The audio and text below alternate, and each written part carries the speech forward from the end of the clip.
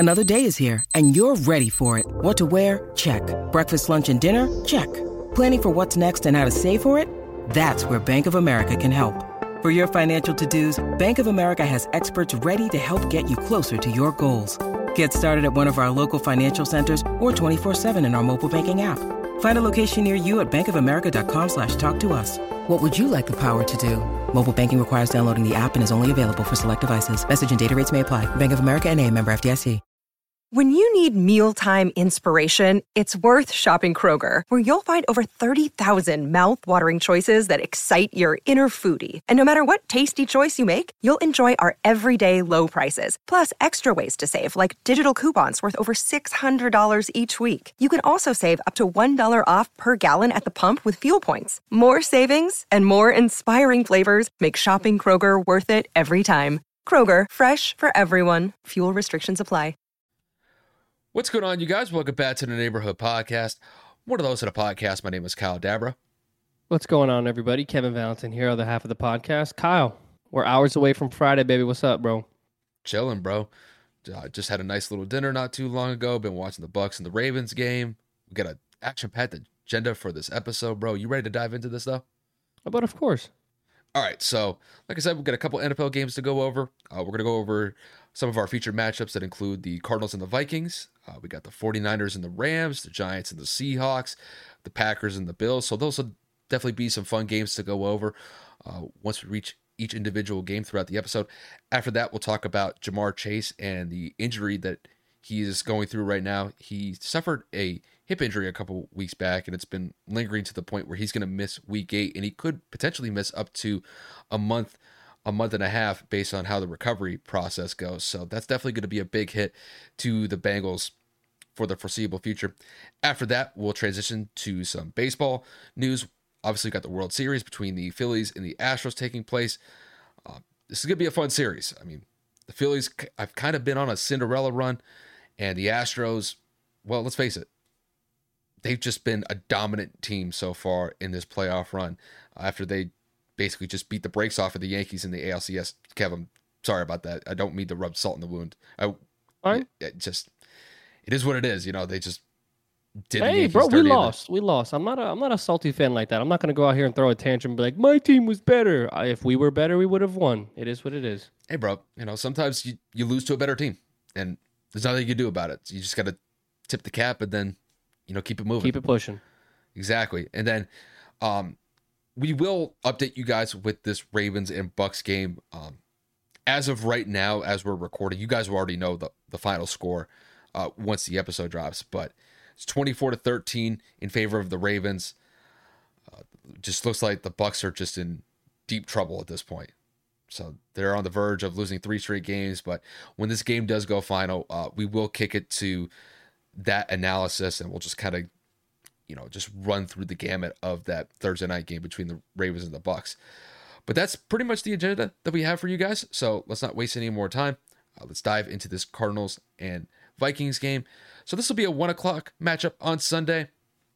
We got the Cardinals. We got Kyler Murray. DeAndre Hopkins is back in the fold. So it'll be interesting to see how this Arizona Cardinals offense could get kickstarted now that DeAndre Hopkins has been reintegrated into the lineup for the Cardinals. And then when we look at the Vikings are led by Kirk Cousins. And to be honest, Vikings are having a pretty good season so far. They're sitting at a 5-1 record. They have a pretty sizable lead in the NFC North at this current moment in time. And I don't want to pat ourselves on our own back here, Kev, but we did pick the Vikings to win the NFC North, and they're definitely off to a good start. We'll see whether or not that they can maintain that. But this is going to be an interesting matchup. We got Kyler versus Kirk. There could definitely be a potential for a high-scoring game in this affair, so this will be interesting to go over. So, Kev, to kick this one to you, with the Cardinals going up against the Vikings on Sunday, who do you think is going to come out on top and why? I mean, to me, it's kind of clear and evident. I'm going to go with the Minnesota Vikings. I think they have too potent of an offense to be stopped. I mean, you have to have an answer for Justin Jefferson. You have to have an answer for Adam Thielen. Irv Smith is coming to his own at the tight end position. Dalvin Cook is one of the better backs in the league. And, of course, you have to account for Kirk Cousins is not playing in a primetime game, so that means he should relatively play well. The Vikings defense has been pretty surprising for me. Outside of the Eagles completely embarrassing them on that Monday night performance a few months ago, it really did look like the Vikings were going to be on to something good. I mean, if they don't lose to the Eagles, they'd be the undefeated team in the season. So I'm looking at this and I'm saying, outside of Kyler Murray and DeAndre Hopkins, there's a lot left to be said about the Cardinals. I know that they had a pretty good defensive performance last week with a couple of interceptions, maybe even I think a pick six or two, if I'm not mistaken. I really do not have too much faith in that team to go out there and do, I guess, like, do the impossible. I don't really have faith in them to go out there and perform, especially not against a team that's as stout like the Vikings. They're actually competing in all phases, and Kyler Murray tends to force feed the ball to DeAndre Hopkins from what I saw in the first game, and the run game has been up and down. I mean, obviously we have injuries to James Conner and a couple of other players, but at the end of the day, I'm definitely going Minnesota. I don't really think it's going to be a close one, but then again, if Minnesota's defense does not show up, it's very likely that this could be a shootout like Kyle had just said. So if this were to be anywhere between 28 and 35 points for each team, I wouldn't be surprised. So I'll go with Minnesota on the upside. I'll go 35-27, 35-28, somewhere around there, but I got Minnesota winning and moving to 6-1. Yeah, but I agree with you on this one. I got to pick Minnesota in this case. It's not to say that, the Cardinals didn't have a bad performance last week against the Saints. I mean, they scored 42 points, and it's probably one of the best performances that they've had as a team so far this year. So it was definitely nice to kind of see them kind of get back to their old ways. I know last year they got off to a really hot start, then they kind of fell off, and things just didn't work out for them in the end. But it was just nice to see almost like a spark from the past with the Cardinals based off of that Saints game. But in this one, I mean, I got to go with the Vikings just simply because they've been the more consistent team so far this year. When I look at the Vikings, with them sitting at a 5-1 record, they've definitely been impressive. Are they the best team in the NFL? Are they a team that could, rival somebody like maybe the Eagles, the Giants, or maybe the Cowboys? Yeah, potentially. It's just whether or not that Kirk Cousins is going to be able to step up to that level where the Vikings need him to. And I think in this game specifically, I think he's going to be able to do quite nicely. Kev, it was kind of funny that you mentioned the whole primetime game element with Kirk, because thank God this is not a primetime game, because God only knows what we'd see from Kirk Cousins, with him probably turning the ball over 2 to 3 times in that type of environment. But I think in this game specifically, I think he's going to be relatively safe. I think he's probably going to pass for somewhere around maybe 250, 275 yards passing. Wouldn't be surprised if he connects consistently with Justin Jefferson and Adam Thielen, just because, I mean, that connection between Kirk Cousins and Justin Jefferson, I mean, it's just been lights out the entire year. And I wouldn't be surprised if Justin Jefferson, gets somewhere in between, I'd say maybe 10 to 12 targets. I mean, hell, he could probably get maybe 15 targets based on the game plan from Minnesota. But overall, I mean, when I look at their offense, they're loaded. I mean, Justin Jefferson, Adam Thielen, you got Dalvin Cook. Dalvin Cook has been solid this year. Has he really been like a top performer in the running back group?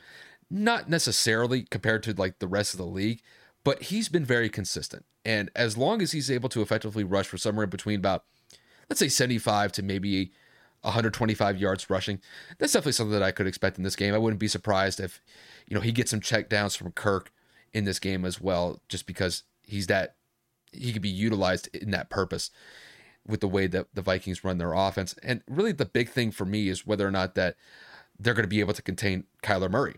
Kyler Murray is somebody that you have to respect his ability to escape out of the pocket, be able to make plays with his feet. And now that he has DeAndre Hopkins back in the fold, wouldn't be surprised, if they really go back into that well where Kyler's hitting up DeAndre consistently. I'm not talking, 10, 11 targets. Maybe it could be as high as 15, just because, DeAndre missed those first 6 games, and they definitely need to get him back into the fold as soon as possible, just to get up to speed. But overall, man, I just think that the Vikings have the pieces here to be able to knock off the Cardinals here. I think it is going to be a relatively decent game as far as the scoring is concerned. I don't know how far the margin's going to be, but if I had to say, I say the Vikings win this one by like a 1-possession game. So I'll just kind of leave it at that. But the Vikings get the dub, they would improve to 6-1 in the year, and that's just kind of how I see it playing out for them. Yeah, I mean, if this game was I don't want to say like at a later point in the season when Hopkins has a little bit more underneath him, if Kyler Murray can show me a little bit more consistently that he's able to perform week in and week out like he did last week, I'd say this could be potentially a lot more competitive. But like you said, with the Vikings being the more consistent team, with the Vikings being a better offensive output of a team, I think that this game is just going to favor Minnesota. If Arizona comes out of left field and really upsets them, I think that kind of signifies blatantly that DeAndre Hopkins is the heart and soul of that offense. And that's pretty much the only thing you can say because they weren't putting up numbers like this prior to him coming back. So we'll look at it and kind of carry it as it comes along. But I know that we definitely have another couple games we want to get into, at least some games that could be potentially a lot more competitive. Oh, yeah. And the next one is actually going to be an NFC West battle that's going to take place between the 49ers and the Rams. So when you look at the Rams, when you look at the 49ers, Kev, I think it's safe to say that they've largely been inconsistent this year. I mean, we're looking at the 49ers. They've lost 2 straight games. They're sitting at a 3-4 record. The Rams have been literally up and down the entire season. We don't know really what we're going to get from them just based off of the fact that sometimes they've looked decent offensively, and then there have been times where they've looked just inconsistent and just slow. They just look like they're just like one step behind in some of these matchups. So when I look at this matchup, I mean, the 49ers have to get back into the win column knowing that they've lost 2 straight games. The Rams are trying to get back over 500, sitting at a 3-3 record. You know, if they were to win here, it would get them to a 4-3 record. So both teams really need to win here to kind of dictate how they're going to transition into the second half of the year. So Kevin, to kick this one to you, when it comes to this NFC West battle that's going to take place between the 49ers and the Rams, who do you think is going to come out on top and why? See, to me, this is a hard one. And I know that I'm going to pick the 49ers. But for the sake of this fact that the 49ers have gone on a 2-game losing streak, they looked to be one of the stronger teams in the league, and then they go and get blown out by Kansas City by, 22 points last week. They allowed 44 points to Kansas City as a whole. They lose to a bad Falcons team.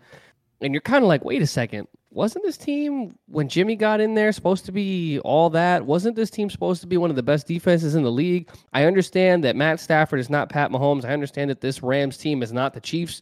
But that can leave a bad taste in a defense's mouth. That could leave a bad taste in an overall team's mouth. Like, damn, like we were pretty badass a couple weeks ago, and now we're sitting here and we're struggling. They go and they trade for CMC. I think Deebo Samuel's battling an injury this week as well. Jimmy Garoppolo has played good but not perfect. And, you kind of leave this to a toss-up. The only reason I'm going to go with San Francisco is because history shows that Jimmy Garoppolo is 7-0 against the Rams in his career as long as he's been the starter in San Francisco. And then the Rams are about to go out and trade Cam Akers. He's not practicing with the team. Obviously, the offense outside of Cooper Kupp, when it comes to the Rams, has been very stagnant and inconsistent. The defense has shown flashes, but not consistently, just like the offense. Jalen Ramsey has been shown that he could be vulnerable this year as well. So I'm going to go with the 49ers as my safe pick. I have my gut feeling that the 49ers are going to win, so I'm kind of like in the same boat here.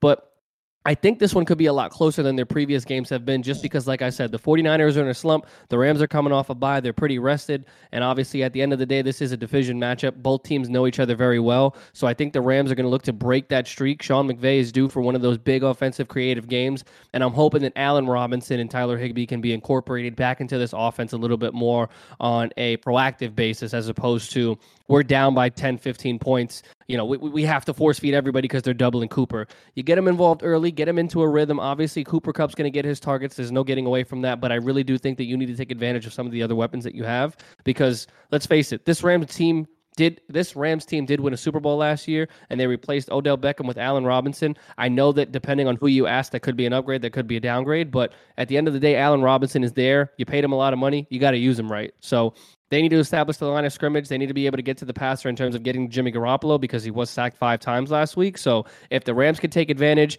and at the same time, if they can capitalize and get that offense back into a rhythm, I think this game can be a lot more competitive than we had originally anticipated. But I'm going with San Francisco in a nail-biter, 21-17, maybe even 20-17, something around there. Yeah, Kev, to me, this is kind of a make-or-break game for both teams here because, like I said in the intro, you're looking at both teams 3-4, 3-3. This is a must-win game as far as I'm concerned for both teams here.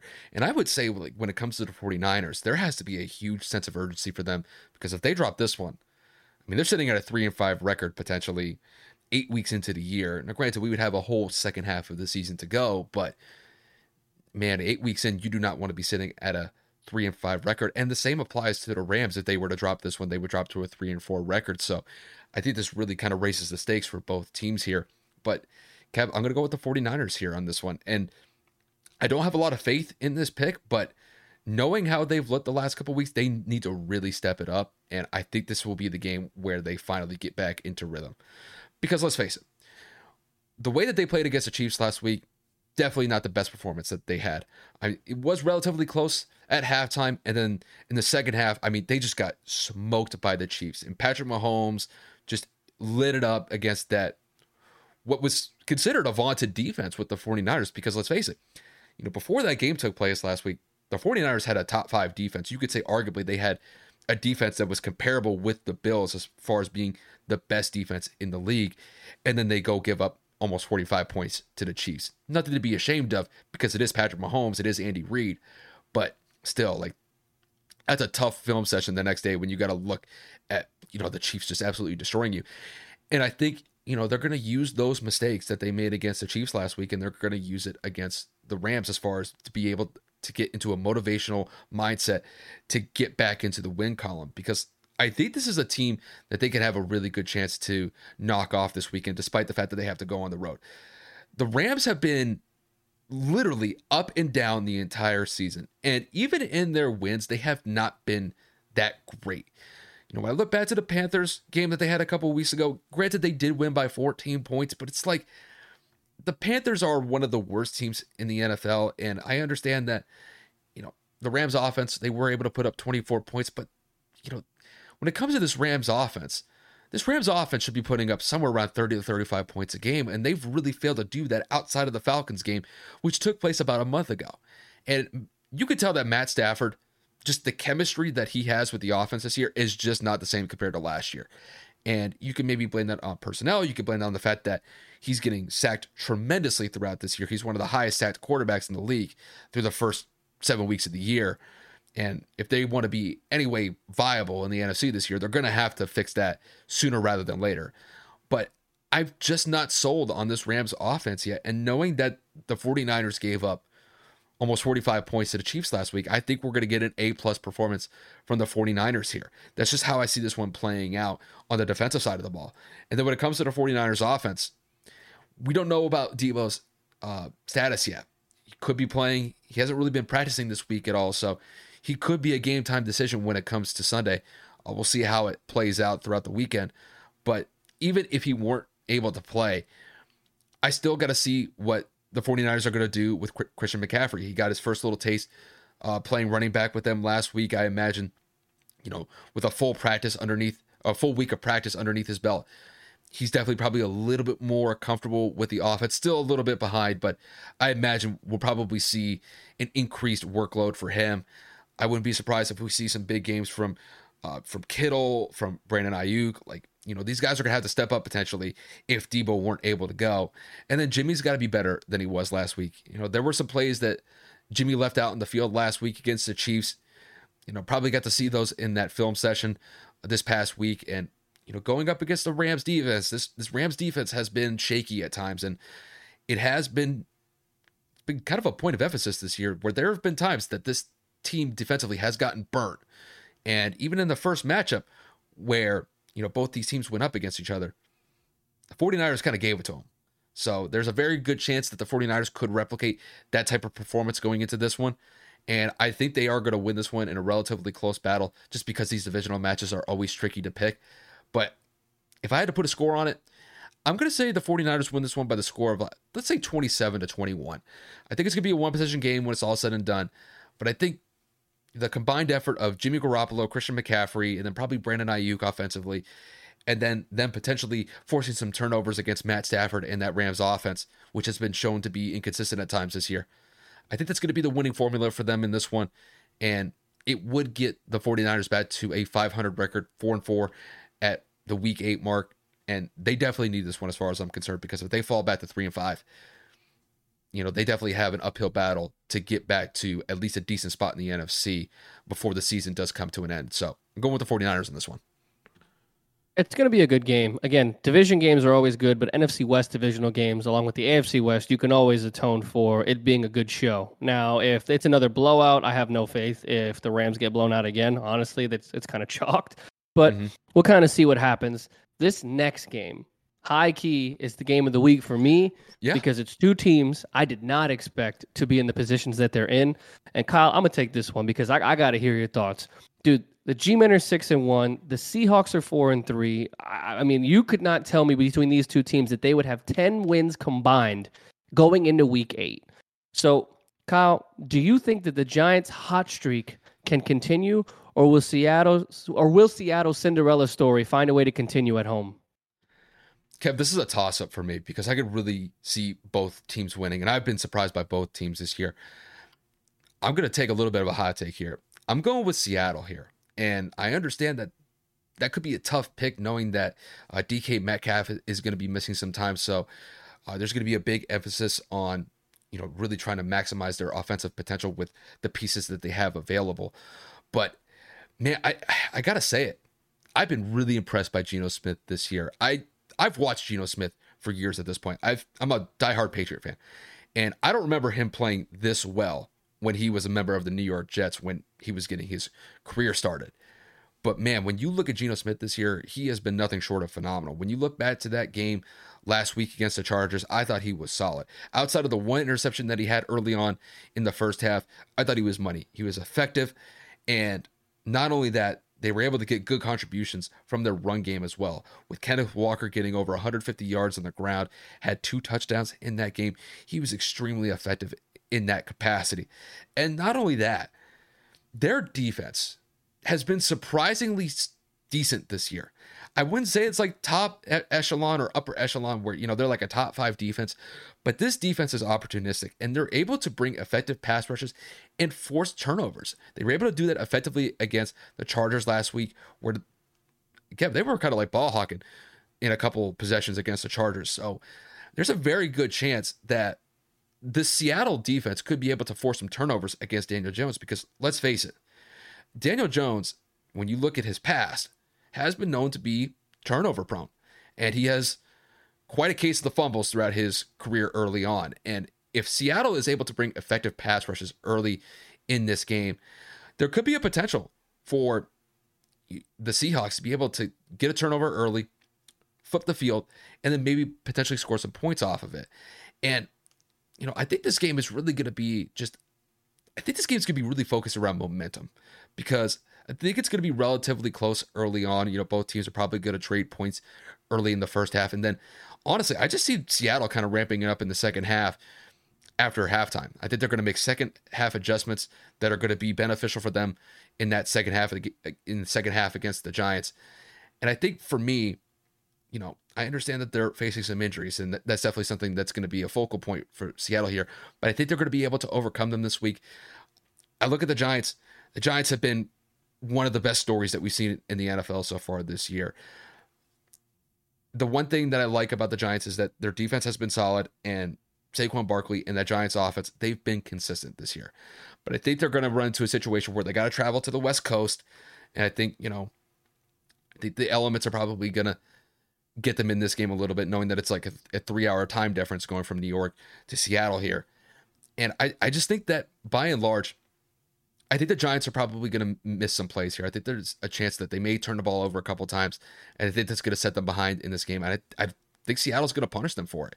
So the way that I see this game playing out, like I said, could be close in the first half, but I think the Seattle really kind of ramps it up in the second half, and they kind of pull away from the Giants towards the end of the game. But I do think that this game is going to be relatively close when it's all said and done. I do believe this game is going to be a one-possession game when it's settled, but I'm going with Seattle here. I think there's a very good chance that Seattle's going to be able to put up some points here. I don't know if they're going to crack 30, because that Giants defense is nothing to slouch on. This Giants defense is competitive, and they've been a force to be able to hold teams consistently around 15 to 20 points in the games that they've been in. So, this is not going to come easy for Seattle. But if I had to say, I think Seattle wins this one possession game. I'm going to say they win this one by the score of like 24-20 in this one. I just don't have a lot of faith that Daniel Jones and that offense is going to be able to put enough points on the board against Seattle. If they do, I think it's just where Saquon's going to pop off for 150 yards rushing. Might get like a tut or two. But I do think that Seattle's going to be able to limit him to a certain extent to keep him under 100 yards rushing. And I think that's going to be the defining factor in this game defensively for Seattle, on top of the turnovers that they're going to potentially get in this game. So that's just how I see this one playing out. Dude, I got to go to the opposite. I'm going with the G-Men, man. I think that the travel's not going to make a difference. They already flew out to London this year, and they got the dub against obviously what I would assume is a better matchup in terms of a tougher opponent because of Green Bay at the time being one of the better teams in the NFC East. In the NFC. At the time when that was the first game they played, Green Bay was 3-1 when they beat Green Bay. They were coming off of a triple overtime game against the Pats. They were not 4-3. They were not going back and forth in certain games. When Green Bay lost to the Giants, they were 3-1. Yeah, but even some of their wins, you could look back to some of the wins that the Packers had. They were kind of ugly wins. I'm not denying that, but in terms of quarterback presence, would you take Geno Smith over Aaron Rodgers? Based off of this season? In general, are you taking Geno over Aaron? Would you have assumed that would have been the outcome? Because you picked Green Bay to win that game. I did. But it was an upset 100 hours away. But with the issues that the Packers have been facing this year, I mean, let's face it. When you look at Geno Smith compared to Aaron Rodgers this season, I understand this is going to come off as a hot take, but Geno has been better. Geno's been better than Aaron Rodgers this year, and I understand Aaron Rodgers and that Packers offense have their issues. There's no denial of that. But what I see as far as effectiveness is concerned, Geno Smith is a better quarterback than Aaron Rodgers this season in particular. This season. And guess what? I could apply the same standard to Geno Smith over Daniel Jones as well. So, as far as the quarterback matchup, I think that Geno still has the advantage here. But I'll let you continue. I'm going to go with the fact that I got Danny Dimes because of his mobility. I think they have the better running back. Obviously, Saquon Barkley is him. Period, point blank. The man is back. I just saw a hype video or clip video, whatever the hell, of him going through his rehab over the last couple of years. That shit was crazy. I'm always going to go with the Bronx guy anyway. So I got the Giants because I feel like they're out to prove people wrong. They're out to show people that this is not a fluke. Everyone's going around saying, oh, their schedule hasn't been tough. Oh, they're not really competitive as opposed to the Eagles and the Cowboys, blah, blah, blah. People fail to realize they played the Cowboys tough and they lost by a single possession. So they act like it was a blowout. And then they've beaten every other team like you're supposed to. Whether or not the schedule is weak, you got a dub. So this is going to be a good test for them for sure because Seattle's offense is absolutely humming. I'm not taking away from Geno. I've been a big Geno supporter throughout this season. I've even made points to say that Geno has been better than Russell Wilson. And of course, Kyle just made the point, very valid point, that he could potentially even be better than Aaron Rodgers. And I agree with that point. But what I'm saying is... This season. That's what I'm saying, this season. What I'm saying is I believe that the Giants are better than what people are giving them credit for. I think that the whole distance of where they're going to be playing, the weather and all that, so the Giants have already done the travel. The Giants have already dealt with adversity being in another country. So let's not put it aside like, you know, it's they haven't traveled this season across the country or across the state or whatever. They've gone as far as you can go in terms of in the NFL. So I think playing on the road, they're no stranger to that. I think that the Giants have proven that they can do it with a lack of a receiving core. Kadarius Toney just got traded. He wasn't playing. Kenny Golladay has been pretty banged up all season. He's been useless. What's the guy? Wardell? No, Wardell is freaking Steph Curry. Well, Wendell Robinson from Kentucky. Yeah. He's been their only consistent guy aside from Darius Slayton. So the Giants are dealing with everything that they have on their plate, and they're still finding ways to win. So that's why I'm going to pick them because they've proven week in and week out that they can be competitive. They're winning. Brian Dable's changed the culture. The defense is playing very well. They're getting healthy at the right time. Again, when Saquon Barkley is leading the league in all-purpose yards for running backs, I truly believe that that is a game changer. And unless the Seahawks can slow him down, I do not see them, unless it's a shootout, like I said, I don't see the Seahawks keeping up with the Giants. I'm hoping it's going to be a good game like we're all wanting it to be, but at the end of the day, I'll take the Giants in a close one, and I think it'll be around the score of maybe 24-21, something of that magnitude. It's going to be a good one, but I got the G-Men moving to 7-1. Who would have thought that the Giants could be potentially 7-1 8 weeks into the season? I mean, look, I got to give the Giants credit. I know I picked against them in this matchup against Seattle, but, bro, I didn't expect them to be at this point 7 weeks, 8 weeks into the season. And no one did. Not even Giants fans. And you know, I got to give you credit. You know, really, Brian Daboll in his first season as the head coach has been phenomenal. And not only that, I know we don't focus a lot on the coordinators here, but I think Martin, what's the guy's name? He was the defensive coordinator for the Ravens for the last couple of years. Oh my God! They just talked about it before we started recording. I think it's Wink Martindale or something like that. Something like that, yeah. Yeah, and his first season as a defensive coordinator with the Giants, I mean, he has been solid so far this year. I mean, when you look at the Giants defense, bro, they are, I wouldn't say they're like, on the same par as like the Bills, but they've been consistent. Yeah, and that's the thing. Like, that's the thing for me is as long as they're consistently holding teams to 15 to 20 points a game, that's the reason why they're competitive in these games. And to Daniel Jones's credit, in this season in particular, he hasn't been as turnover prone. Not in this season. And I think that they've done a very good job in effectively giving Saquon touches. Not only in the run game, but in the passing game as well.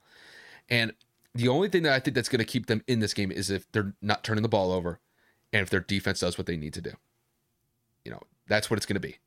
And as far as I see it, I think that the Giants could turn the ball over here.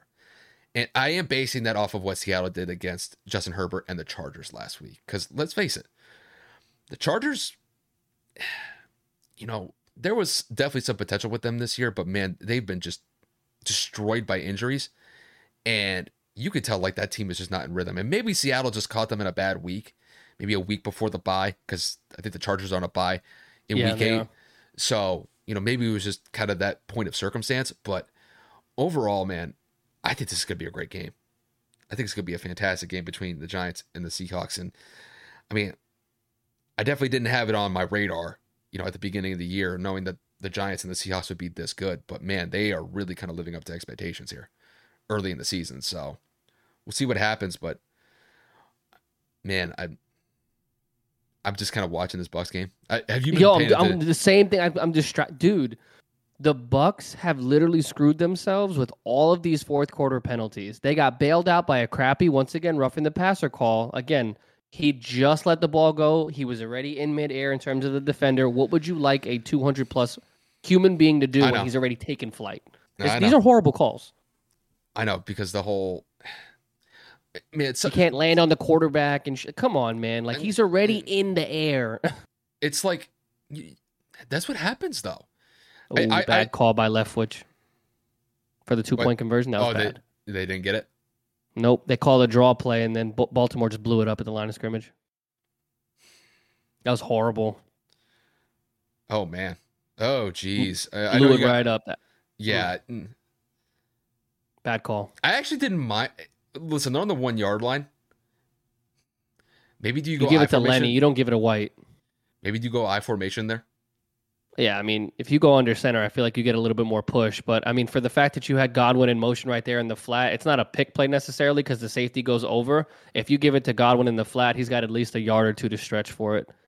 Yeah, I mean, as of right now, just where we're at, I know you guys are just listening to it. You guys will know the score, when this drops tomorrow. But it's 27-22 with like 50-some seconds left. Obviously, Tampa's going to go for the onside kick here. But, man, dude, you've been kind of watching the game like throughout like our segments, right?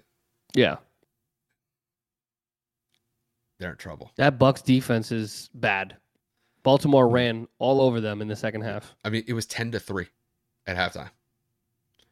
And not only that, bro, man, this Bucs offense, man, it's been a snooze fest for them.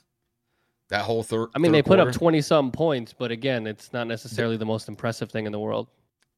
They go on large stretches where they can't get anything moving. They can't convert on third down. And I got to be honest with you. Tom has not looked good in this game. No. Tom has definitely looked off. Yeah, but he's been hurried at least 7-8 times in this game alone, particularly this fourth quarter. He's been taking a beat, and he got sacked, I think, on that third down play where he got hit by Justin Houston. Dude, he is struggling. Yeah, I mean, and it's getting to the point where I think the team is just getting beaten down by the fact that they just can't get anything consistently going on the offense. And to me, it really does start in the offensive line. And I mean, to be fair, to the Bucs' credit, they were running the ball pretty effectively in the first quarter. What? It's over. Yeah. Kicked it right to him, the onside kick, literally right to Likely. Oh, Likely scored a touchdown earlier in the game, too. Yeah. He had a good game. Man. Oh, well. Well, that's a final. I mean, we might as well transition to it now that the game's pretty much over. Yeah, well, what is there to say, bro? So, yeah, let's just dive right into it. We got the Ravens and the Bucs. The game has now gone final. So we got a 27-22 final score here. Like we were just talking about earlier, it was 10-3 at halftime. The Bucs had a relatively decent start, but then the Ravens just go on an absolute tear in the second half, putting up 24 points and, really just effectively running over that Bucs defense. And Kev, it is kind of safe to say that this vaunted Bucs defense, as far as their run defense, it is not the same compared to the last couple not what it years. once was. Mm-mm. And man, when you look at the Bucs, I mean, they're sitting at a 3-5 record. I think this is the first time that Tom's ever been 2 games under 500 in his career. Maybe just through like the first 8 games. I think this is maybe the first time that he's ever come face to face with this. But yeah, man, Kev, I'm just gonna kick this one to you. With the Ravens beating the Bucs on Thursday night, how would you assess the game? And do you think the Bucs can salvage this season, knowing the way that they played the last couple weeks? I mean, the Bucs we knew were a struggling team, an injured team as well, because most of their secondary was either out or just not available for this game. You're looking at the box score, and obviously, Kyle and I didn't necessarily. Well, I didn't see the first half. I was out running errands, going grocery shopping and stuff. By the way, guys, going to Publix after 8 p.m. Perfect time. Just in case anybody was wondering, absolute perfect time. No one's there. They're restocking the shelves. I don't got to wait for anybody. I don't got to look for products. It's like right there. But anyway, I'm looking at this and I'm just saying I see 2 numbers here, 231 versus 44. In case you were wondering, that is the running yards per team. And take a guess who's got 231. The Ravens. Gus Edwards has 65, Kenyon Drake had 62, Lamar Jackson had 43, Devin Duvernay had 33, Justice Hill had 28, and then we have the Bucs. 44 rushing yards, 2.9 per carry. Now, I know what you're thinking. Oh, well, didn't we just say that the Bucs were down? Yeah, it was 10-3 at halftime. Once again, another instance to where they abandoned the run game way too early. Tom Brady's getting hit. Tom Brady's getting sacked, pressured, the offensive line, the penalties. I mean, you name it. These are not excuses. These are facts. The Bucs did not look disciplined in that fourth quarter. They looked absolutely atrocious. Tom Brady was roasting them on that drive before this last one where they had to end in a field goal because they were holding, and then you had what was it? Legal shift or something like that. Regardless, the point is false start. Excuse me. You're just looking at this and saying there's nothing you can do. It's one of those games. It's just they were falling apart at the seams. Tom didn't look good this game. The running game didn't look good. The play calling was questionable. I mean, for God's sakes, we're talking about the greatest quarterback of all time. And this is probably the first time he's gone through adversity like this, like Kyle said. But this is potentially the first time in his career he's ever been 2 games under 500 this far into the season. And it's like now people are starting to see what it's like when you put a good player with a bad surrounding cast or supporting cast. This is normal. And we've been saying this for years for so many other teams. You can have the best quarterback in the world, but if the running game isn't there to assist and take pressure off, if the offensive line isn't there to keep them upright and protected, this is what is going to continue to transpire. The time of possession, Baltimore had the ball way longer than Tampa. 3rd down conversions. I mean, it just goes on and on and on. It just, what are the Bucs supposed to do? You lose to a bad team in Carolina, you go on short rest, and you come home, and you're playing against the Ravens, who are also kind of up and down in certain points of the season. And they just absolutely run all over you. The Buccaneers were one of the best rush defenses in the league over the last 5 seasons. And you get blown out by 231 rushing yards, Kyle. That's like, those are Madden numbers. Those are like collegiate numbers. And it was like even all across the board. Now, I know that, Justice Hill ended with 28 and the top rusher had 65. But I mean, everybody was averaging over 4 yards per carry. Justice Hill was at 7 yards a carry. Duvernay at 16.5. Lamar Jackson at 4.8. Kenyon Drake's 8.9. Gus Edwards 5.9. They were getting massive chunks per run. That's huge. There's no ifs, ands, or buts about it. They were able to keep the ball away from the freaking Buccaneers. They drained the clock, time of possession, like I had stated. So outside of Mike Evans having 123 yards, most of it coming off of a 51-yard reception, the Buccaneers just could not move the ball. Julio Jones looks completely different since coming back from injury. I mean, we're looking at Chris Godwin. Thank God he had 6 for 75. But again, between Godwin and Evans, they had 22 targets. That's the majority of the offense. The next supporting cast in terms of having the most targets was Cade Otton. I don't even know who the hell that guy is. It must be a backup third-string tight end or something because ain't nobody else was getting open. So the Bucs are struggling in multiple phases. They're 1-3 at home. They are now out of first place in the division. I don't necessarily know if they can salvage it unless this offensive line decides to wake up. Similar to the Colts issues, they have a good supporting cast around them in terms of on paper, but they can't get it together. So I know that the Bucs defense will turn around when they get some healthy players back. I'm not worried about that. It's the offense. We've been saying it's the offense for weeks. And until they protect Tom Brady and they start to run the ball, I don't know, man. We're talking about Byron Leftwich, who is regarded as one of the better play callers since Tom has been in Tampa. He hasn't looked very good this season, and they have not been addressing that run game. It looks like they've been getting worse and worse every week, and they are last in yards per carry this season. Doesn't look like they're changing because they're always playing from behind. So unless they get a little bit of a change in how they're going to play call the system, I think that the Bucs are going to continue to struggle, and I think that this could be Tom Brady's last year. Yeah, I mean, you pretty much nailed it on the head.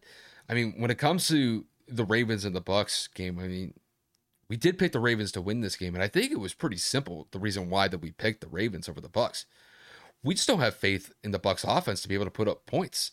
And I understand that there were 22 points scored by Tampa in this one, but there were large stretches of that game where they just couldn't move the ball. They couldn't convert on third down. They had to punt it back to the Ravens. And there were multiple times where Brady looked frustrated. He just looked like he was completely done with how the offense was performing. I mean, he is getting really frustrated. I mean, it's not just like where he's getting slightly annoyed anymore. I mean, it's plainly visible that he's just fed up with the lack of consistency on the offensive side of the ball.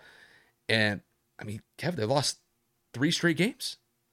And, to me, this is a toss-up game because obviously you have to respect Lamar Jackson and just the threat that he brings offensively, just with his ability to be able to stretch plays with his feet. But man, I'm looking at these games with the Bucs. Man, they probably should have beaten the Steelers. They sure as shit should have beaten the Panthers. And then you lose to the Ravens at home. Granted, it is on short rest, but sitting at a 3-5 record, I know we were kind of talking about it last week. These guys are in trouble. The Bucs are in real trouble here. And when I look at the Bucs' remaining schedule here, let's just go over the next couple of weeks. They got to play the Rams at home on November 6th. Then they play the Seahawks, which that is not going to be an easy game because the Seahawks have actually been somewhat of a decent team this year. And then you got the Browns. And then you have a divisional game against the Saints the week after. So, just based off of how the Bucs have been playing this year, these games are not easy ones. Had this been the Bucs team from last year, I would say that the Bucs would easily win at least 3 or 4 of these games. But I'm looking at that slate with the teams that I said that they're going up against. They might be lucky to split, 2 of those games. It might be 2-2 after that 4 to 5 week stretch that I brought up. And when I look at the Bucs offense, I just keep focusing on the offense because, Kev, I think you were 100% correct when it came to just the amount of injuries that the defense was dealing with. They just weren't prepared with the personnel that they had just because so many starters were out of the lineup for the Bucs going into that Ravens game. But offensively, man, this team just hurts to watch. I mean, they got off to a decent start. They got a touchdown in the first quarter. I think that was actually the first time that they scored a touchdown in the first quarter the entire season. I mean, you're 8 weeks in and you score your first touchdown in the first quarter. That's crazy. Like, that should have taken place probably a month and a half ago. But, here we are. And Kev, you're exactly right with the Bucs not being able to run the ball effectively, but that's just because the offensive line can't protect Tom and they can't open up run lanes for Leonard Fournette and the boys in the running back group.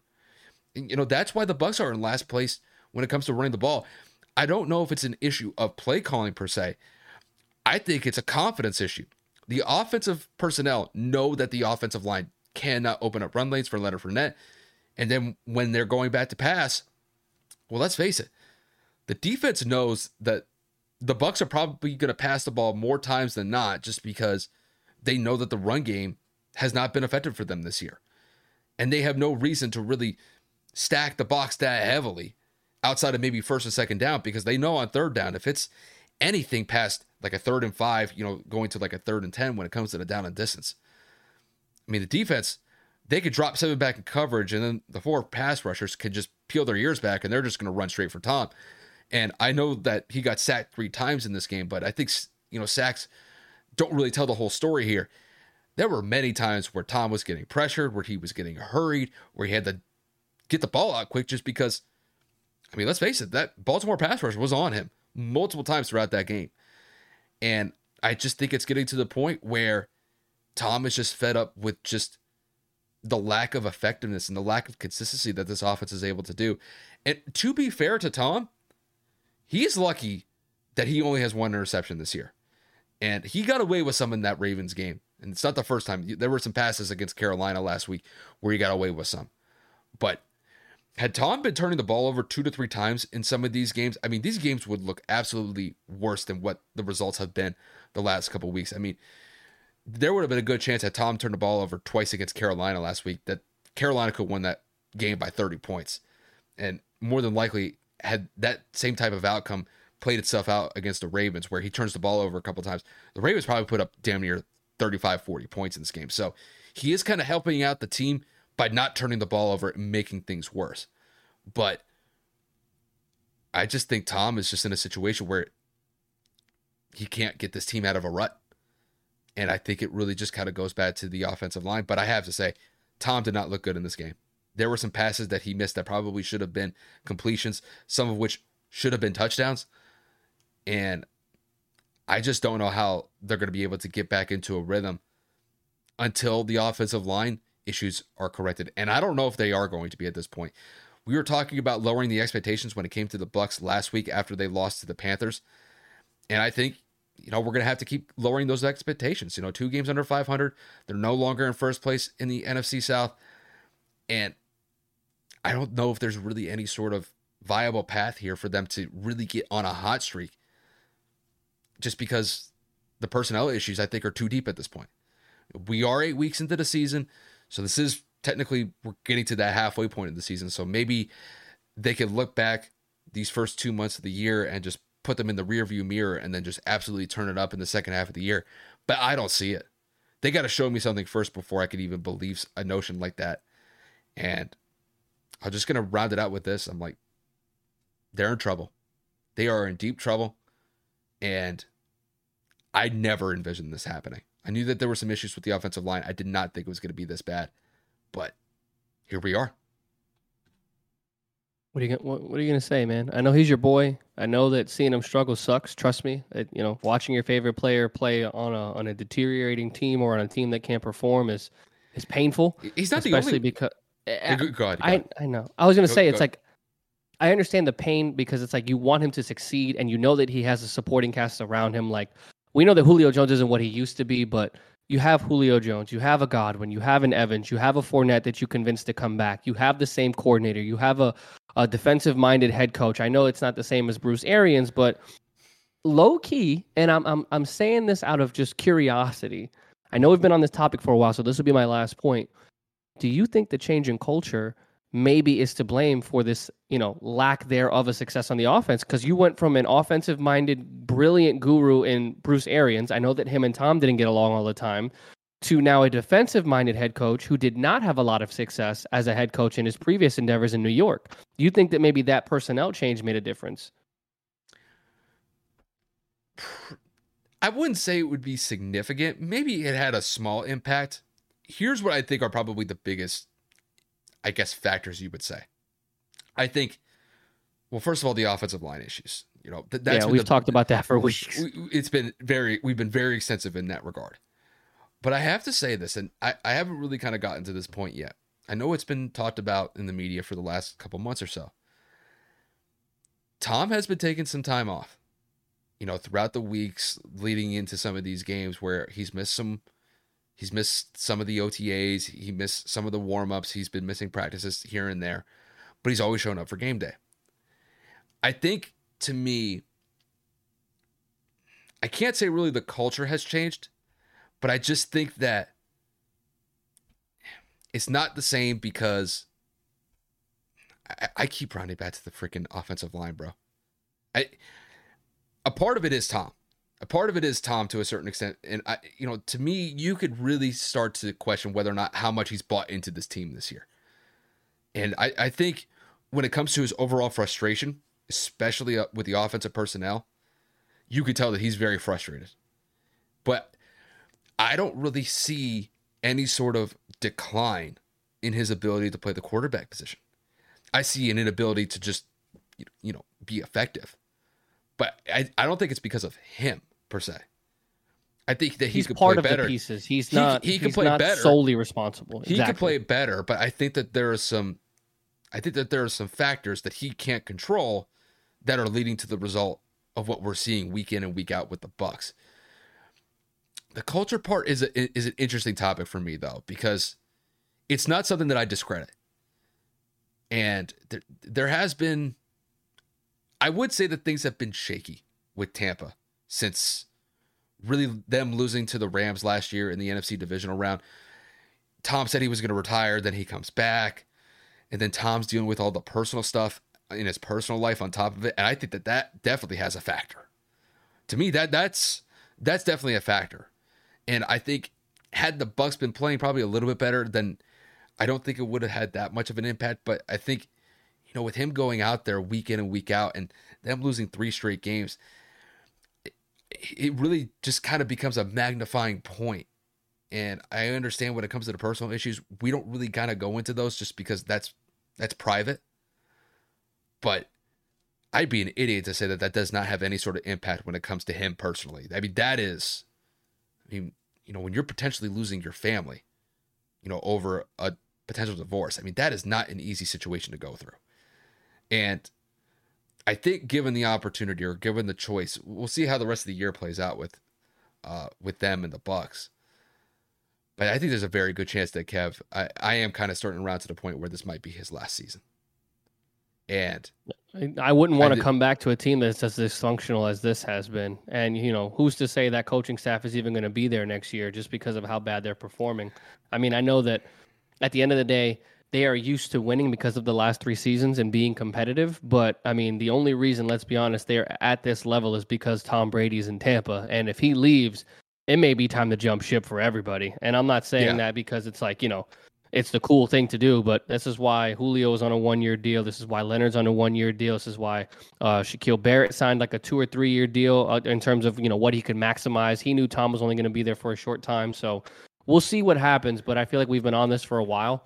And I know that we do have one more game to cover, and that's going to be the unfortunate Sunday night game. And I say unfortunate because the Packers have to play the Bills, and we all know how the Packers have played, and we don't know how the Bills have played. So, Kyle, I'll hop this one right to you. With the piss-poor performance that the Packers have put on for 7 weeks of the season, do you think they have any chance, even a sliver of a chance, to beat Buffalo in Buffalo? No. I'm just going to be flat out honest. No. The Bills are probably going to run away with this game. Simply just because, let's face it, when it comes to Aaron Rodgers and the Packers offense this year, it's been kind of shameful. And it's just because of the chemistry issues that I've seen between Aaron Rodgers and the young receivers. I mean, Kev, we were talking about the Packers game last week, and we were talking about how Aaron Jones is the most targeted receiver out of the entire bunch of what the Packers field for a wide receiving core. Aaron Jones is a running back. And you could probably say the next closest person is Allen Lazard, simply just because Allen Lazard has been there for the last couple of years. But outside of that, when it comes to Romeo Doubs and Christian Watson, we can't even say Randall Cobb in there anymore because he suffered an ankle injury and he's going to be out potentially for the rest of the year, or he's going to come back probably in the later stages of December.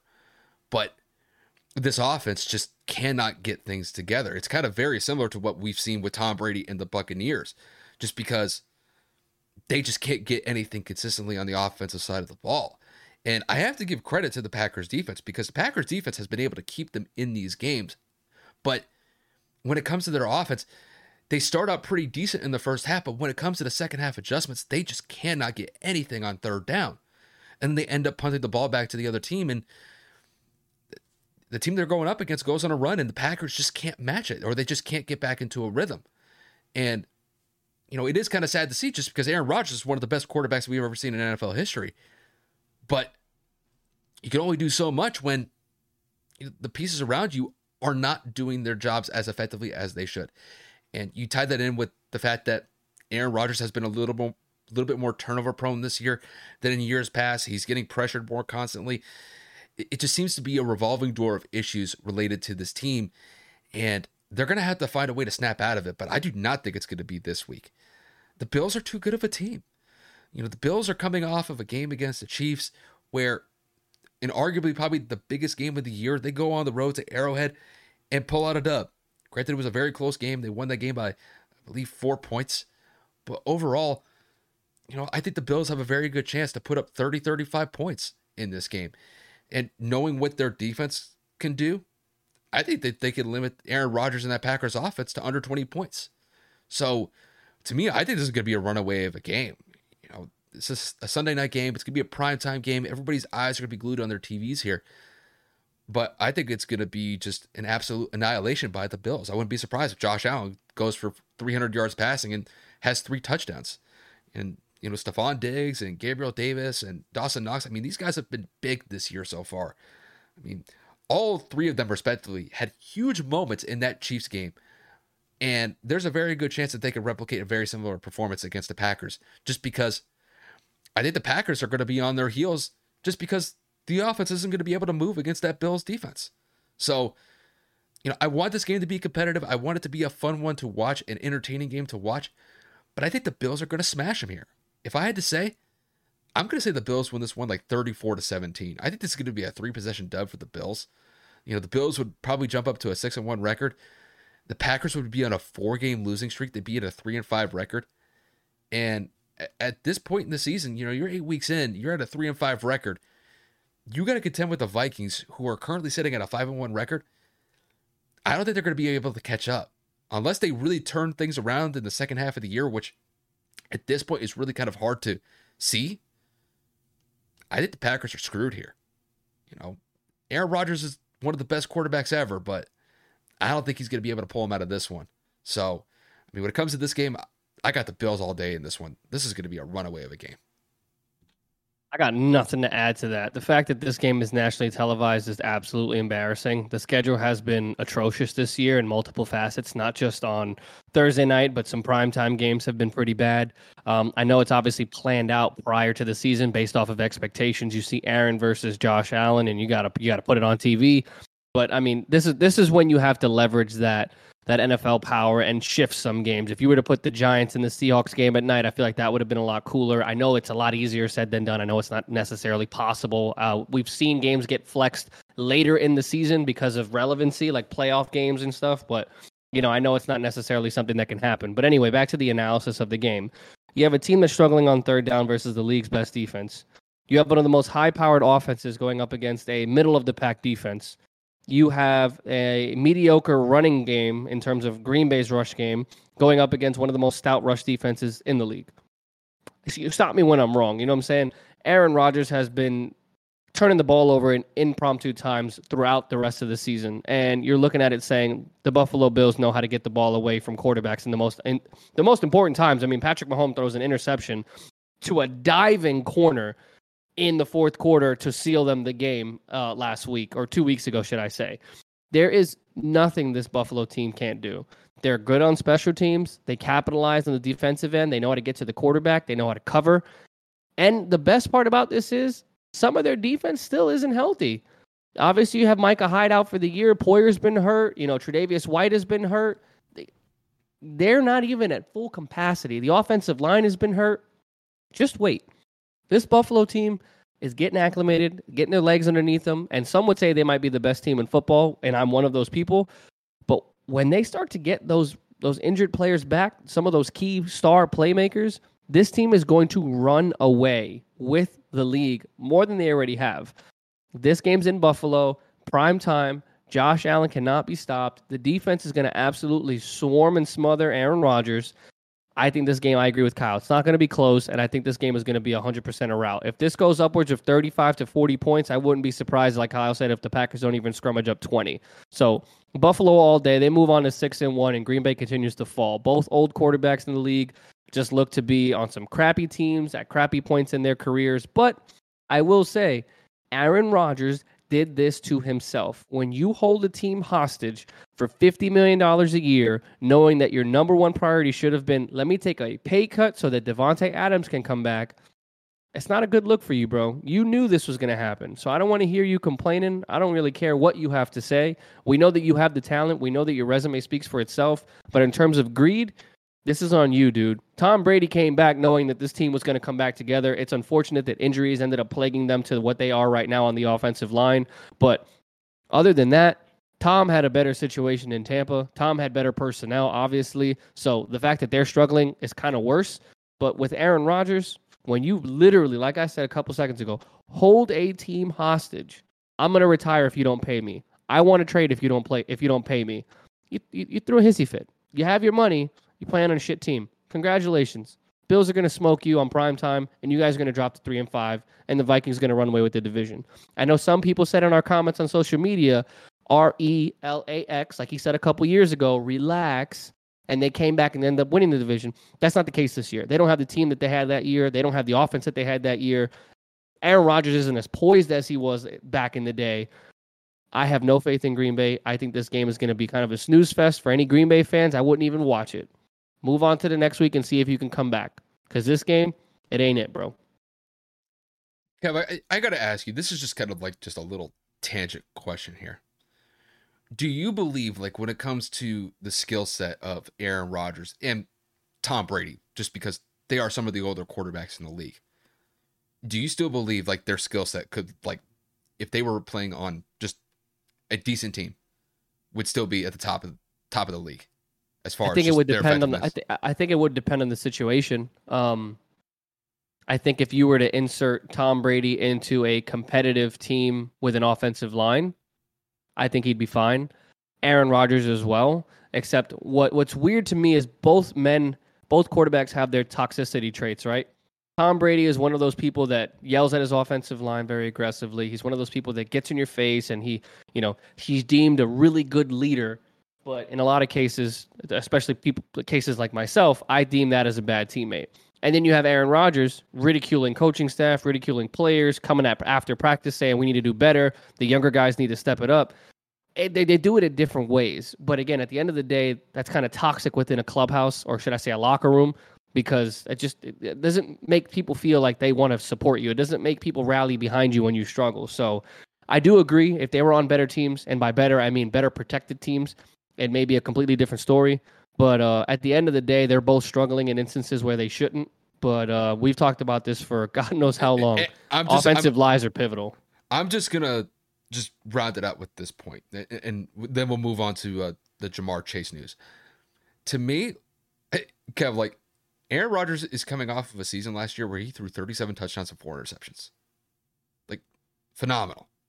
Brady threw 43 touchdowns to 12 interceptions, threw for like 5,300 yards, and at the time was a 44-year-old quarterback and outdid everybody essentially in their primes when it comes to just overall stats.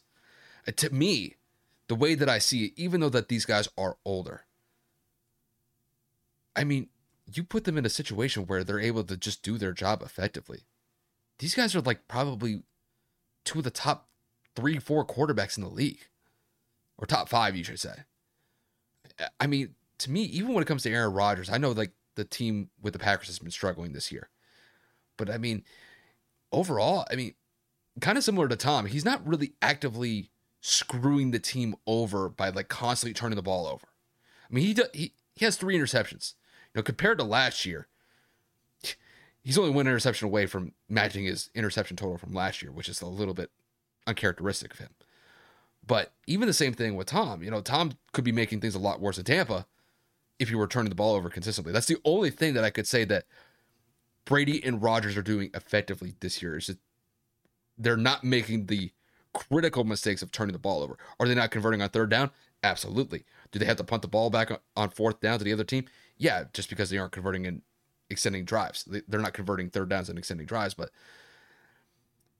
I think that both these guys are still I think that they're still fine. Still think that they're viable quarterbacks. If they were to hit the market today, if they were to both opt out, they'd get picked up immediately. Oh, 100%. There's no question. Oh, 100%.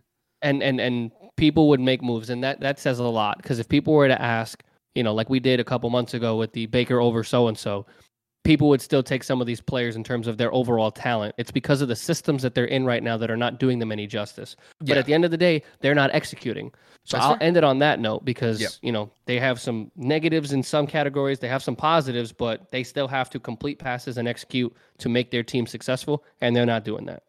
Yeah, and, we'll see what happens for the rest of the year. It is the first half of the year.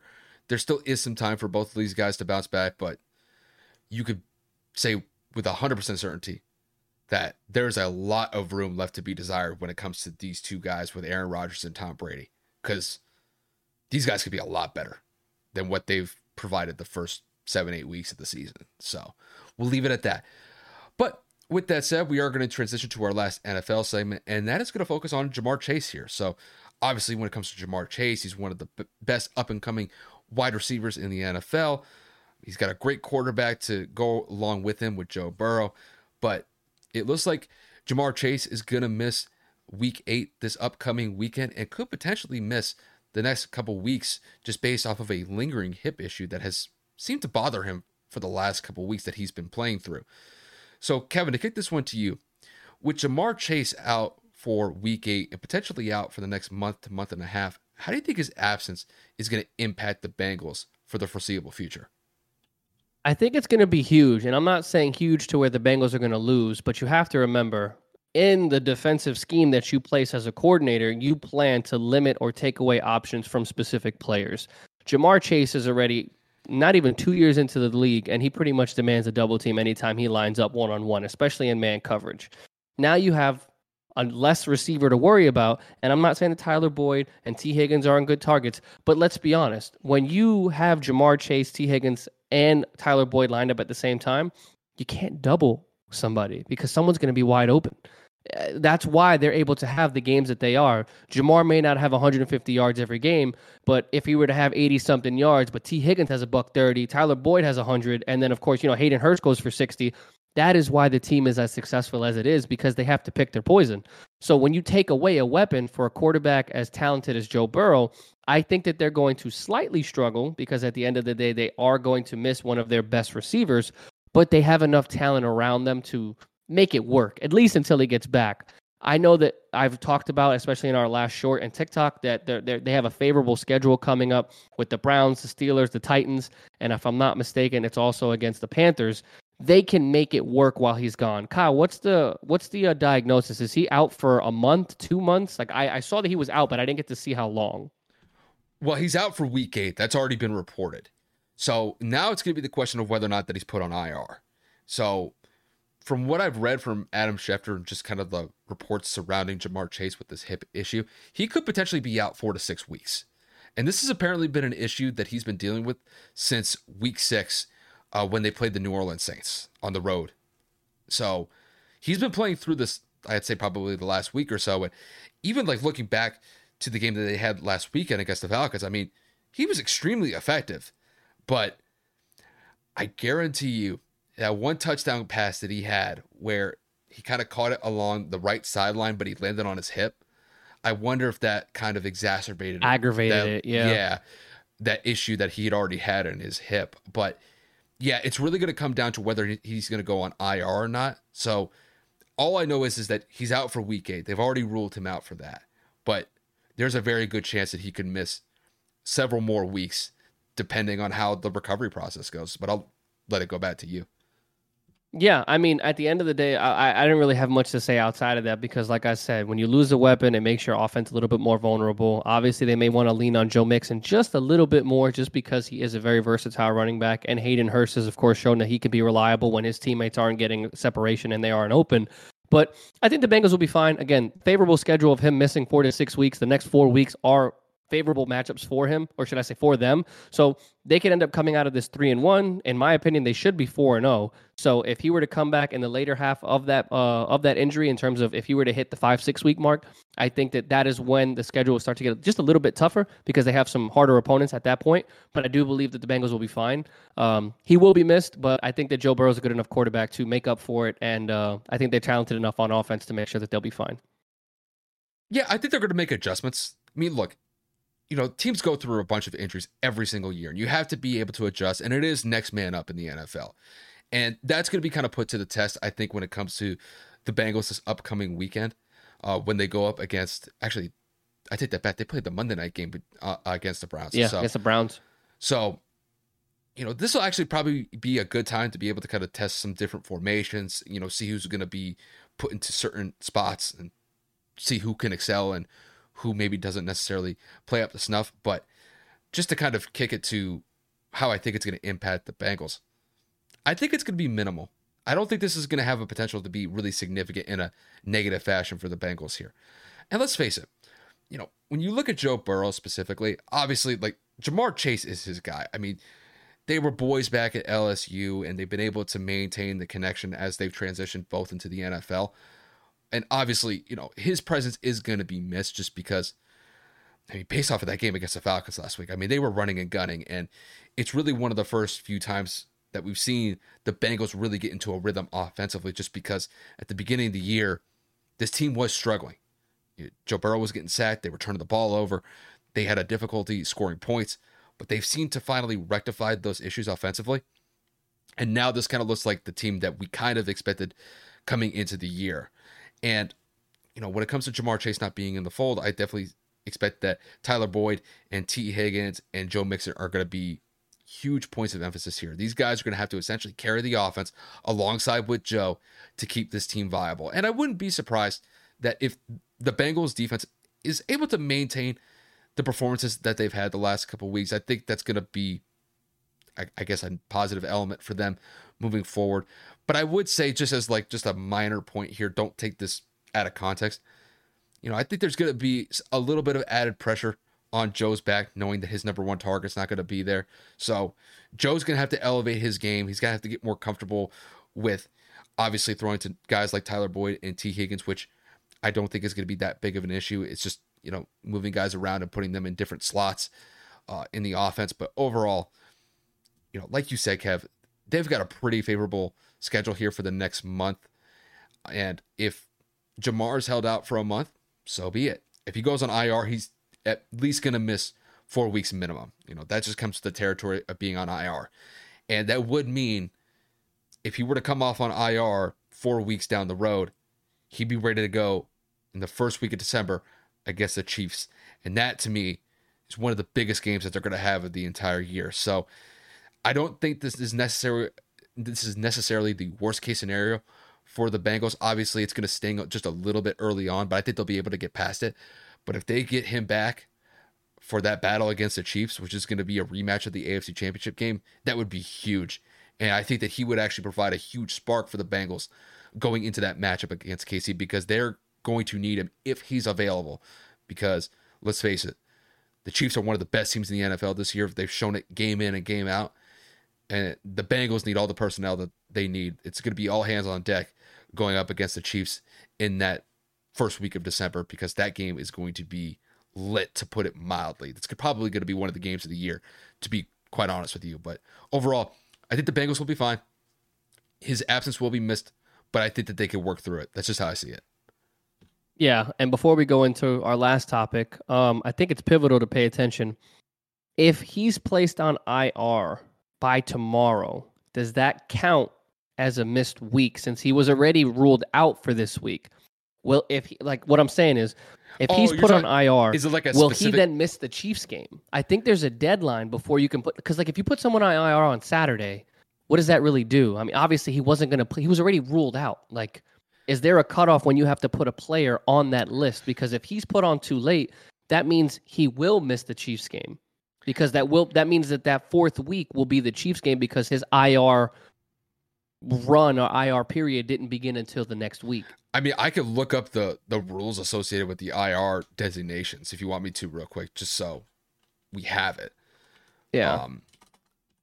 Because I was thinking about that when I was reading the report during your take, they said that IR is a possibility, but there wasn't an official ruling. And I'm like, if he's already ruled out, I don't think it's going to count if they place him on it. I think that they're accepting that he potentially will miss that Chiefs game if they put him on IR. Don't you think so?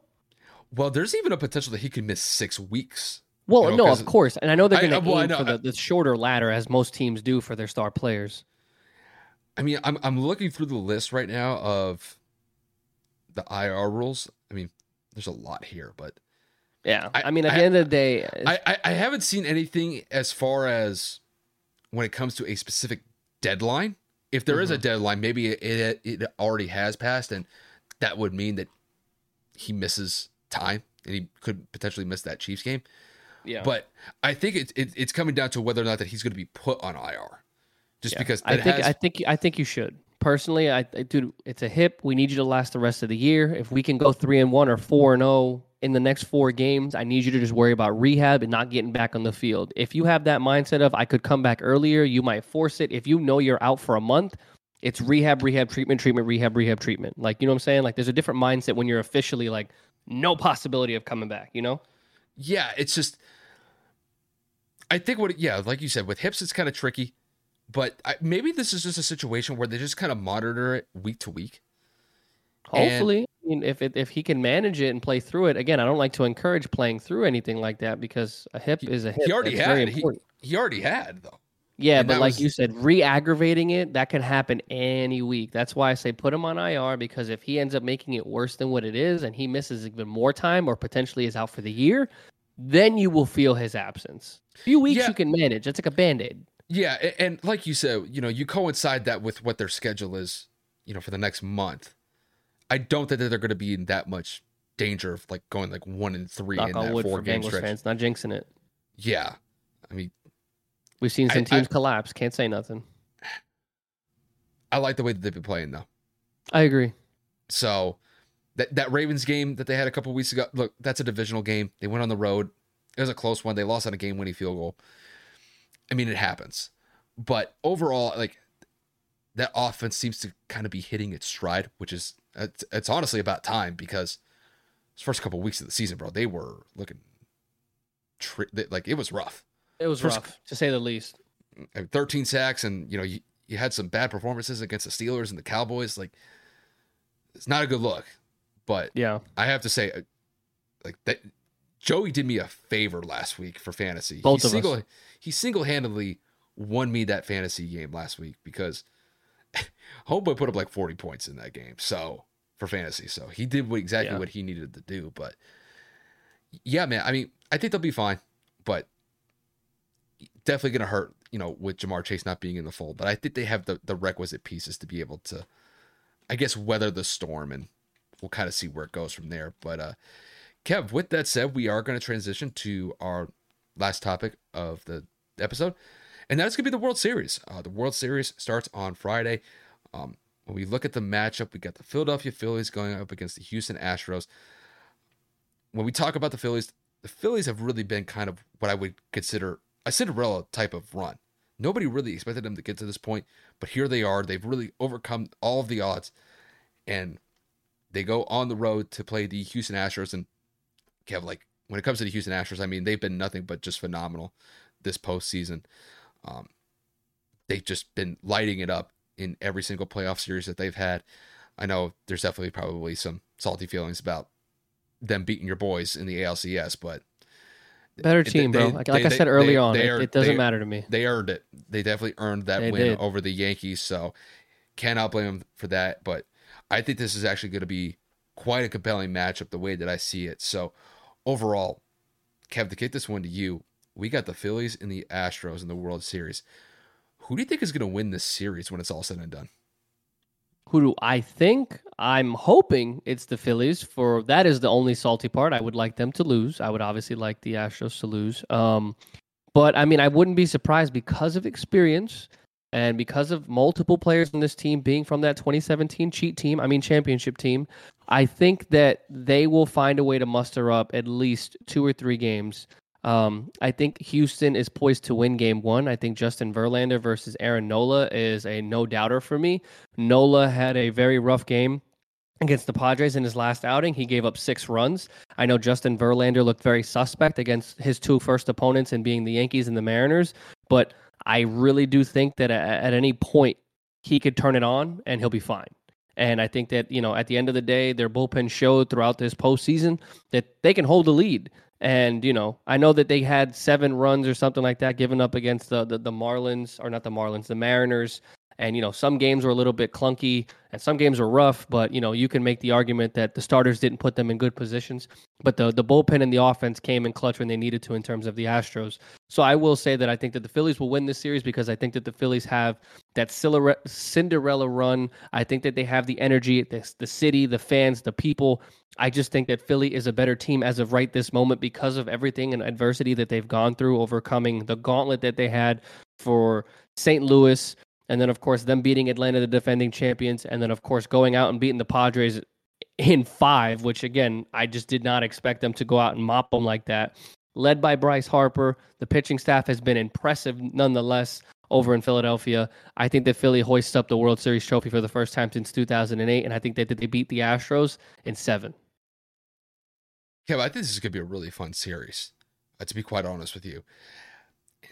This is a tricky one for me because there's a little bit of bias when it comes to my pick here. I got to pick the Astros here simply just because, Kev, I don't know if it was the fact that the Yankees batters looked so bad against Houston's pitching staff, or if it was just because Houston's pitching staff looked phenomenal. Maybe it's a little bit of both here, but man, Kev, like when it comes to their pitching staff with the Astros, like how would you assess it? Because to me, bro, they were nice against the Yankees. They were clutch. I will admit, once again, to show that I'm not a salty fan, there were some beautiful placed pitches in certain places, but at the same time, the Yankees were also swinging at garbage in terms of plate discipline. But at the same time, they had a lot of movement on those off-speed pitches that locked up the Yankees to where they thought it was going to be a breaking ball, and that thing ended up coming right back inside on some sliders, some changeups. God, man, some of their curveballs were sitting up at the top of the batter's box looking to be just breaking inside, and then before you know it, it just drops like a rock and sits right at the bottom of the corner of the plate. So, the Astros pitching staff is no joke. That's why I give Verlander the advantage in game 1, and I think that the pitching staff of the Astros is very competent. But again, I think that the Phillies offense will surprise a lot of people. It's just a matter of will the Phillies be able to gain the composure with the inexperience of them not being in a situation like this versus the Astros. I think they're going to be their 3rd World Series since they lost. They won in 2017. I think the Nationals they lost against in 4th. This is their fourth. Yep. This is their 4th in 6 years? Yeah. They did the Dodgers. They lost to the Nationals. They lost to the Dodgers again. Oh, they beat the Dodgers. They lost to the Dodgers. They went to this is their 4th. Yeah, you're right. Sorry, yeah, I can't do math. I mean, dude, they've been on a run. So I mean, they have.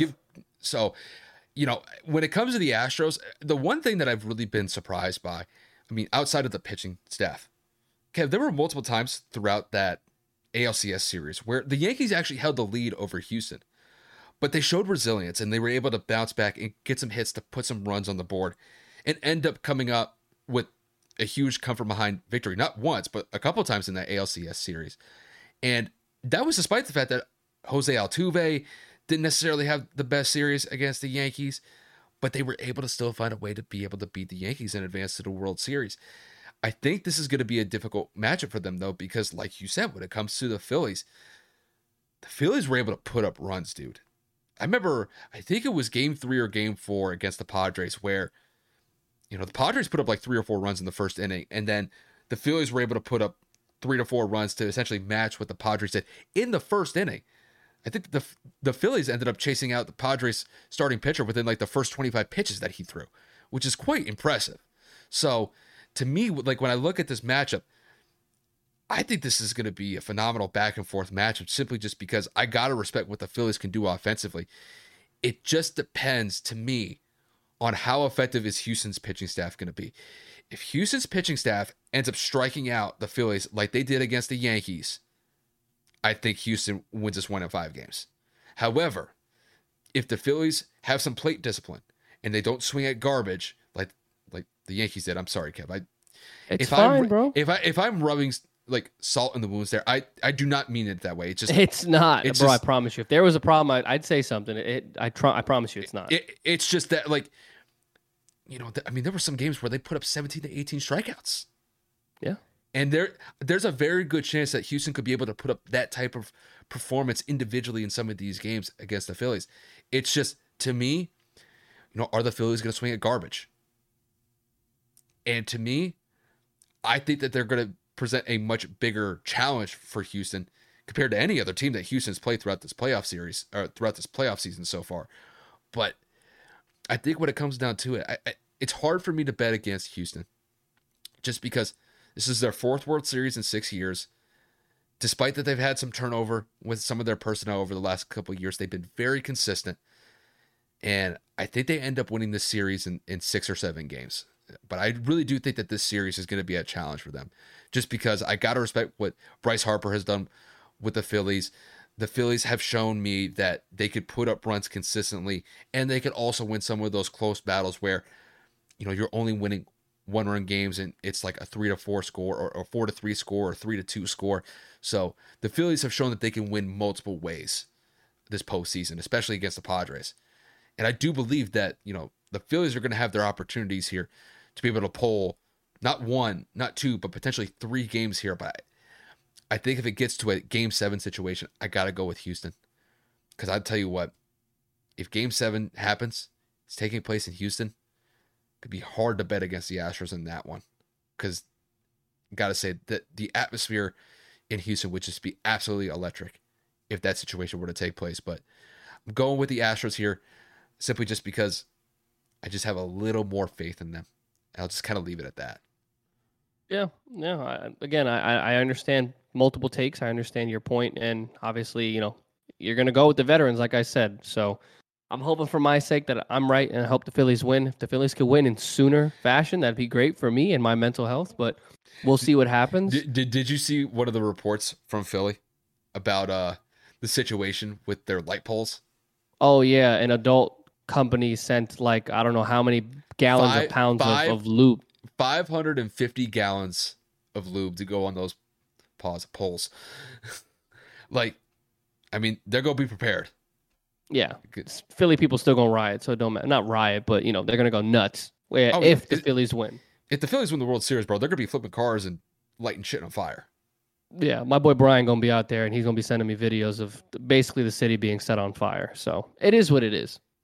And like you said, this would potentially be their first World Series win since 2008. That was almost 15 years ago. So I think it's well deserved that they end up, getting the dub against the Astros. But the Astros have been here; they've done that. So I think it's gonna be a very interesting series. So it's gonna be an interesting one to cover as these games take place. But overall, Kev, that pretty much wraps it up for us today. Yeah. So I know we kind of dragged out that Buck segment a little bit longer than it probably needed to, but it is what it is. Friendly banter conversation. It's sports, bro. You can't always be directly we don't work for ESPN where we have a cutoff for a time. There's not another show coming on.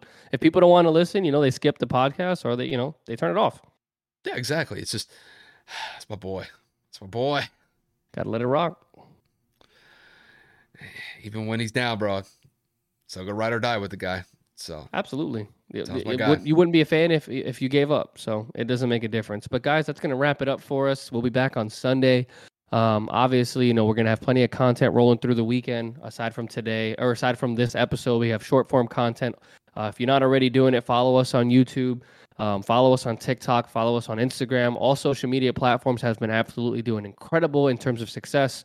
We just hit 600 subs on YouTube, so we're making moves in all the right strides. Everything's going great. Our hard work is paying off. The grind of us recording almost every day is feeling like it's doing good finally. And, Kyle and I are just excited to be here, and we can't wait to see what this podcast continues to produce. Yeah, and, just from my end here, like Kev said, appreciate you guys tuning in, whether it's been on the audio platforms or, watching us on YouTube. We definitely appreciate that. Kev, I mean, even the audio numbers have been very solid, the last couple of weeks. So we definitely appreciate you guys tuning in on the audio platform as well, just because it's nice to see some people actually paying attention and, giving us a chance on the audio platforms. We definitely appreciate that. Yeah, the traction's been huge. So, shout out to Electric Cast and, of course, Greg and those boys. It's been great working with them. They've been very easygoing and, always available to answer questions whenever we need to. But again, without their opportunity they gave us, the audio platform would be still consistently averaging anywhere from 2 to 3 plays per episode. And right now we're pretty high up right now. So I'll take it for where I can get it. Yeah, exactly. So, like Kevin said, we'll be back next week. We got plenty of content rolling for you guys, short form, medium form, long form. We're just going to be running nonstop here, for the foreseeable future, and hope you guys tune in to give us a chance. So with that said, take it easy, you guys, and we will see you guys next week. Hey there, fabulous souls. I'm Stephanie Baklaan. And I'm Eden Alpert. And we're the hosts of the brand new podcast, Unapologetically Fab. Get ready to join us on an amazing and real journey as we dive into life after 40 and own it. We're all about changing the narrative, leaning into who you are, and living a life by your own design. Join us as we embrace life unapologetically and redefine success. This is Unapologetically Fab, an Electric Cast production. See you there. Electricast. Hey guys, it's Miriam Love here, and I want to share something very special with you. Check out my new release, All In, the Spanish remixes, out now on Electricast Records. And always remember, be love, share love, all love. Available now wherever you listen to music.